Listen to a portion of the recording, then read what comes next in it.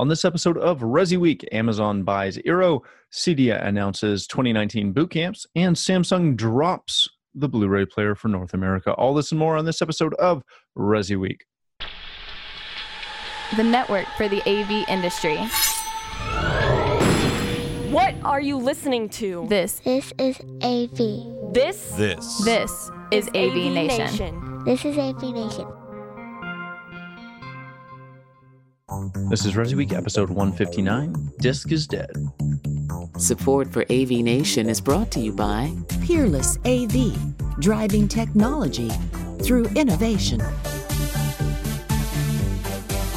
Welcome to Resi Week. This is your weekly wrap-up of all the latest news and story for the residential AV industry. I'm your host, Matt D. Scott for AVNation.tv, and today I'm pleased to be joined by the one and only Todd Anthony Puma. He is the president of the Source Home Theater in New York, New Jersey, in that whole region. How you doing, bud? I'm doing well. How are you doing today, man? I'm doing fantastic. Thanks so much for coming back. It's been a while since we've chatted. This is going to be fun. Yes. And to round it out, we have Tim Albright. He's the founder of AV Nation, this is your network. How you doing, bud? I am well, sir. How are you? I'm doing good. It is Family Day here and President Day there, I believe. President's Day here, yes. Yes. So at least I'm supposed to be off and working because that's what we do in this business. So let's jump right into other things that we do in this business. This comes to us from strategy.com. And our good friend Ted Green. Amazon has acquired the Wi-Fi router maker Eero. If you don't know Eero, I would ask what you're doing in the industry, but notwithstanding, Eero is the maker of a fantastic mesh Wi-Fi system.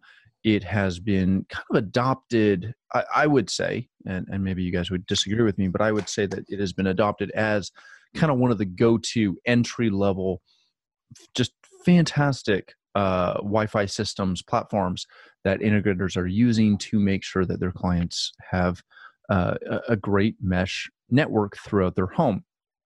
Amazon has purchased this and are going to be doing some very interesting things with it.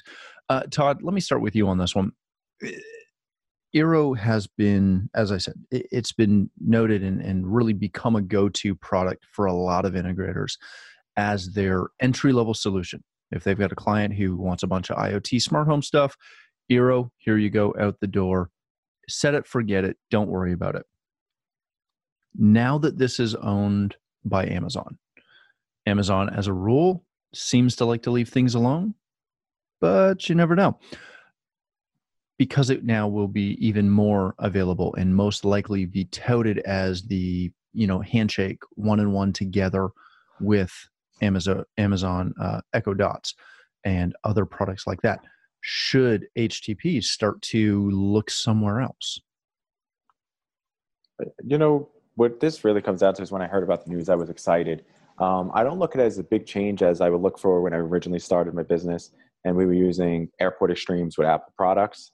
This is pretty much the next generation of, another router with a big manufacturer that will keep things the way it is. Like you said, Amazon has been keeping the products and, the integrity of the products the same since they've been taking over companies, because I think they understand when they have a good product, why change it? Why mess with something that's not broken?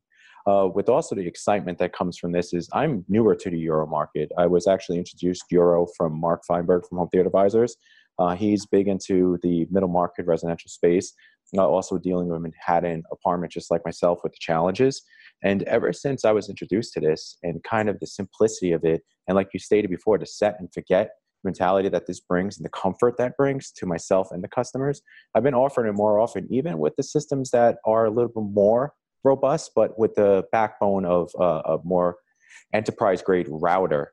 And then I would secondary the Eeros into a bridge and then use the beacons throughout the homes, and nothing but success, man. It's a fantastic product, and I'm going to continuously keep on using this product until something happens, which we know it won't, because we're going to be positive. Then there's nothing that's going to change my mind with that. Very good.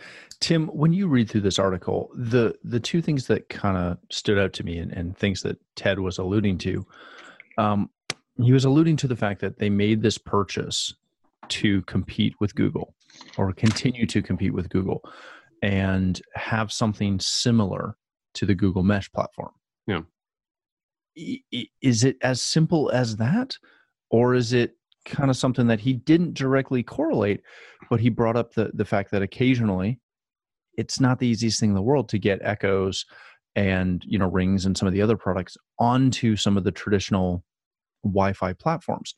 Is it more like which mindset were they going after? Were they going after that competition side, or were they going after we're going to find a platform that makes our customers have an easier time setting up our products? Well, let's be frank about what Amazon has turned into. They're devices. I'd rather you be Tim. Yeah, thank you. Not Frank. They sell devices that live and breathe on the network and on the internet, right? Everything from the Echo platform, whether it's a Dot or what have you, the Rings, and honestly, their sales platform, getting to Amazon, Amazon store requires the internet. Having that solid backbone does nothing more than solidify their products as a solid use, as a solid device to have in your home to do whatever it is, whether that's see who's at the front door, or play music, or interface with your smart home. So this makes complete sense from the standpoint of making sure that you have a solid, easy to set up Wi-Fi system. I'm going to steal a quote from Frank White, who posted this on Facebook when this story broke. Actually, he was commenting on Ted's story. He said, Eero is Wi-Fi for grandmas. And as somebody who uses Eero, I set it up. A buddy of ours gave me one a couple of years ago, and literally within 10 minutes, I had an entire Eero system set up and ready to go, and it has been rock solid. It just doesn't fail. The biggest issues with my home Wi-Fi has been my cable provider, not with Eero. So Amazon looking at this like this is our foundation. And yeah, you can see a little bit with Google, but understand Google does the exact same thing. Google's primary business is search. Well, what do? Is they run fiber to different organizations. They make sure that the internet is stable. They've long held, at least in the U.S., for net neutrality, because they see that as a way to make sure that their customers' experience is flawless. Same thing here with Amazon. They're making sure that the products and services that people are coming to them for, Echo and Ring, those experiences are flawless and solid, and that foundation is a good, solid Wi-Fi system. Very good. Last question, just before we leave this one. Are we to the point where these kind of platforms are so robust that we don't need to, in 90% of our installations, ever look at anything beyond this? See, what you're stating right now is kind of where Crestron went last week with the Crestron home system. They're stating that 90% of the homes for the residential market are going to only need and utilize this kind of platform. So with that being said, it's like, it seems it is the way the industry is going. Maybe for myself, it seems that way because Crestron just went in that end of things, but Control 4 has been doing it, other line, and the line just go on and on.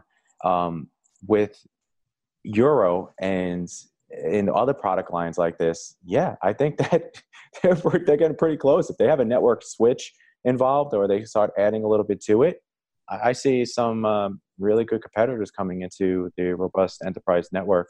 Again, it's just for a big portion of the homes. It won't be able to work in those 10,000 square foot homes. It would only be able to work in any Manhattan home that I could put it in. That's a fact. So for my market, it's a win-win every single time. And I would actually take a slightly different stance on that, Todd, is the fact that this is a great system, right? It's a great system. It's a solid system that's pretty easy to set up. This is not, you mentioned it, this is not for a 10,000 square foot home. This is not for a home that you need constant supervision or updates or the ability to go in and fix something remotely, right? You're not, this is not a PoE switch where you can go in and remotely, power cycle a camera.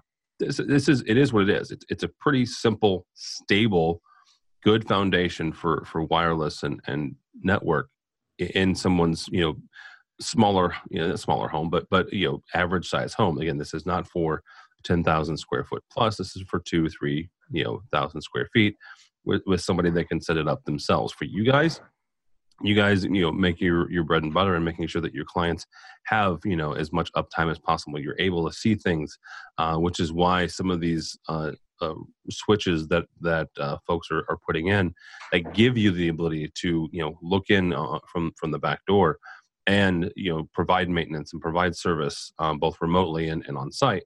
It gives you guys a little bit more, more meat, more robustness, than just a basic, Wi-Fi system. So I see this as kind of a niche, a great fit for Amazon, but for folks that are doing, residential networking and putting a lot of stuff on it, I don't see Eero in that ballpark unless I'm off on something. Very good. All right, gentlemen, let's go to our next story of the day. This comes to us from Residential Systems. CEDIA has released their 2019 boot camp schedule. The options include basic residential, home theater, and advanced networking.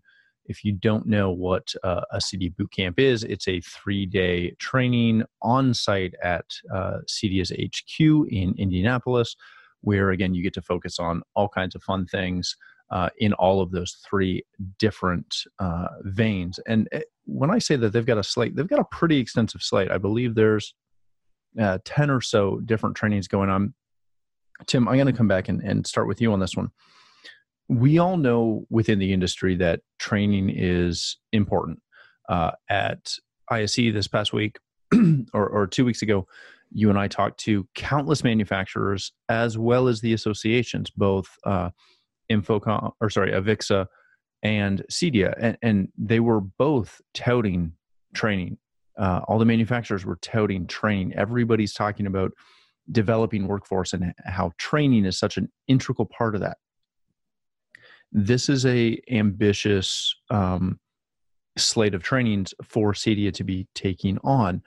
Where is the benefit to integrators, to dealers, to go after and send their people to manufacturer agnostic training, opposed to just sending them to, their rep firms and the other companies that offer manufacturer specific training?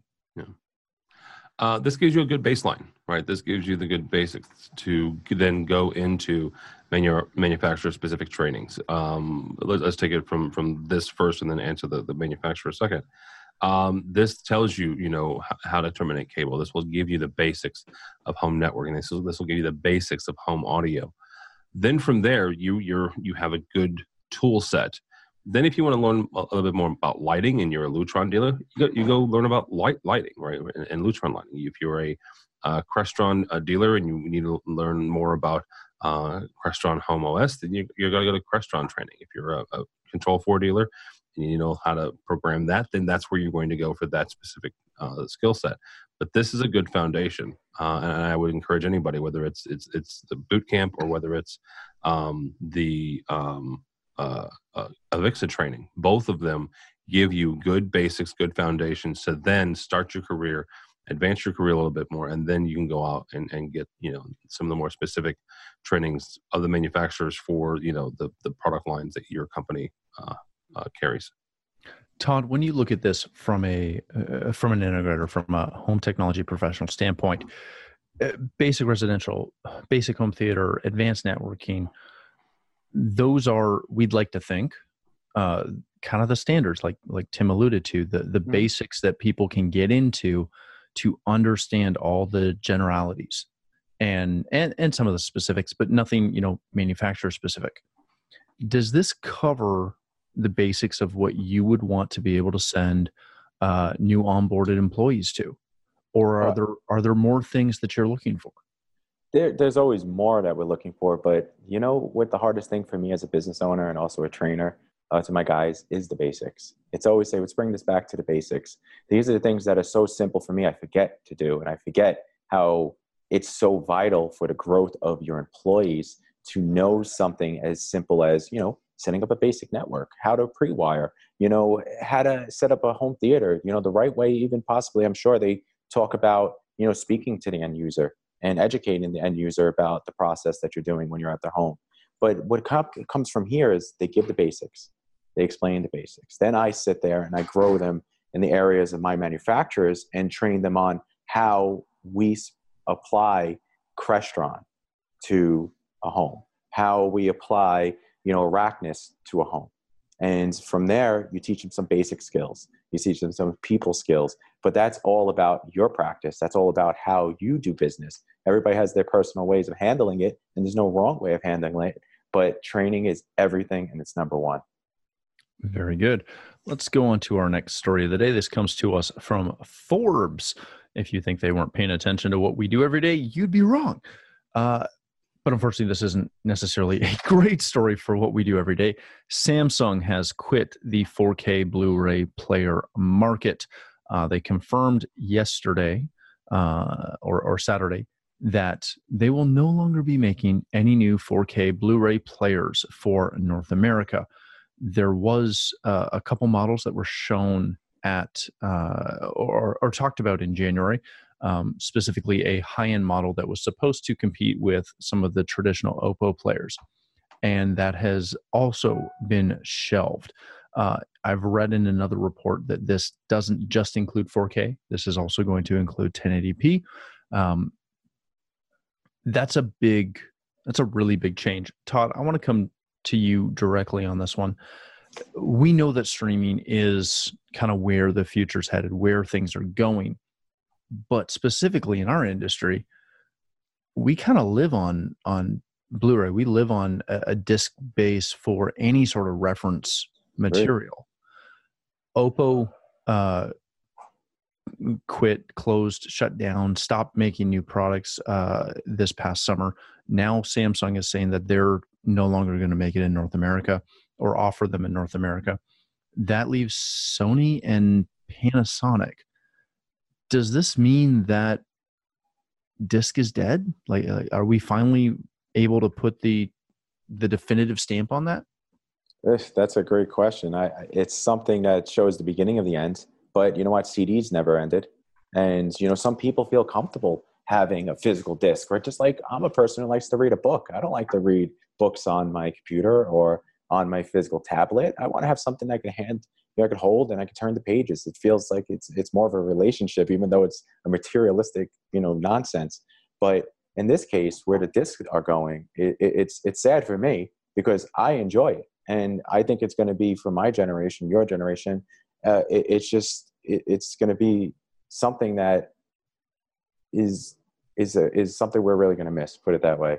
And I don't understand why Samsung would do this, especially with 4K just coming out, with the amount of money that they can make for the upgrades on the disc with that, as well as consumers who really are committed to it. Because I'm going to be honest with you, 90% of my homeowners request still to have a Blu-ray player in their rack. They don't care if it's expensive. They don't want nothing like Kaleidoscape. They just want to have something that if they had a movie, an old Disney movie or whatever it may be, they could pop it in, as well as home videos. That's huge. A lot of my customers have kids that play soccer or sports, and they just want to look at the video that was filmed, and the only way you could do that is with disc, in most of the cases. Tim, this is something that you and I have talked about over the years a lot. Not so much the death of disc, but the way that consumers are changing. We're seeing streaming, what Todd just mentioned. I don't film anything of my kids. Like, my kids are under 4. Everything is on my iPhone. And we like I showed my parents a skiing video of Cohen just the other day, and we, airplayed it to their TV yesterday to watch it. So I understand completely what Todd's saying. I have a stack, and by stack I mean like an entire wall full of Blu-rays. This concerns me, but I know it's coming. I know this is going to happen. What do we, as such a small sliver of the market, what do we do in this kind of situation where we can't raise enough noise to get Samsung to all of a sudden say, "Oh yeah, no, we'll start making Blu-rays again"? What are we going to do as this potentially dies off?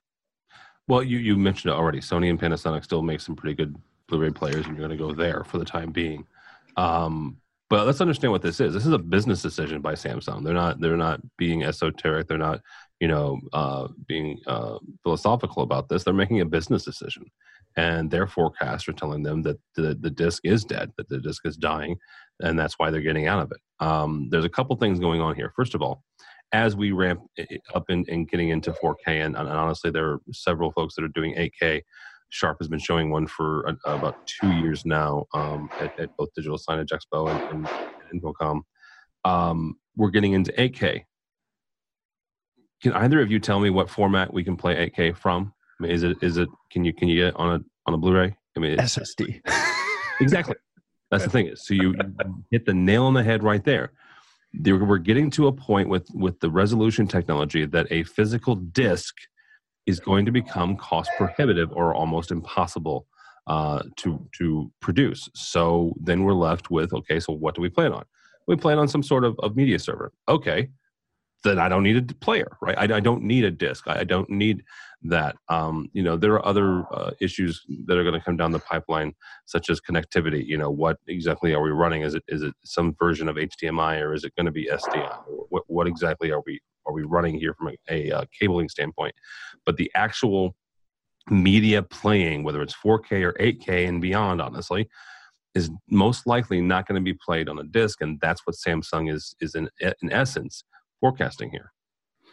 So let me ask you this. If we start looking at that and going to a media-based piece, what's involved in ensuring, because right now nobody is effectively offering something that can compete, even with a high-end, even with an Oppo. No one is producing a media player that can compete with that. Kaleidoscape is. Not for that price point. Oh, no, not for that price point, but from a technology standpoint and a quality standpoint, they certainly are. That's what I'm asking. From a price point, where are we going forward? Is this Plex servers? Is this like what I'm asking is how do we as HTPs transition from discs to Roku. Local media based? Yeah, but local so that you can transmit, because the networks can't support. They can barely support 4K streaming. No matter what they try to tell you, it's compressed beyond belief. When we start talking 8K, where are we going to go? Yeah, I think you're running into the first generations are going to be you and Todd working in your garage and coming up with a solution, honestly, until somebody comes up with a good, viable, right, cost-effective solution that is both on-prem as well as in the cloud for streaming 4K and streaming 8K, both locally and from another service. But for right now, there isn't one that I'm aware of, and so that'll mean that technology professionals like yourselves will have to come up with a solution, whether that's home baked or that's partnering with other people. Very good. All right, gentlemen, let's end it there. That's all the time we have today. Todd, thanks so much for joining us today. If people want to connect with you, learn more about the Source Home Theater, where can they do that? They can find me on, actually get in touch with me through my website at www.sourcehometheater.com and email me at any time if you have any questions. Do you mean that brand new website that you just released? The brand new website that wasn't ready to be deployed. Yes, that one. Well, stop sending marketing updates saying that it's ready. I can't believe it. Again, thanks so much for joining us. Tim, if people want to connect with you, learn more about AV-Nation, where can they do that? You can follow me on the Twitters at TD Tim David Albright. Excellent. Thanks again for being here. For myself, if you'd like to connect with me, you can find me at Matt D. Scott on Twitter and every other social platform. But more importantly, please stop by avnation.tv, where you'll find this show as well as a wide variety of our other shows with all the verticals that we cover. When you visit the website, please take a moment to check out our supporters. We are extremely thankful for their support and ask that you check them out as well. Also, when you're there, you can check out all the recent ISE coverage from about 2 weeks ago.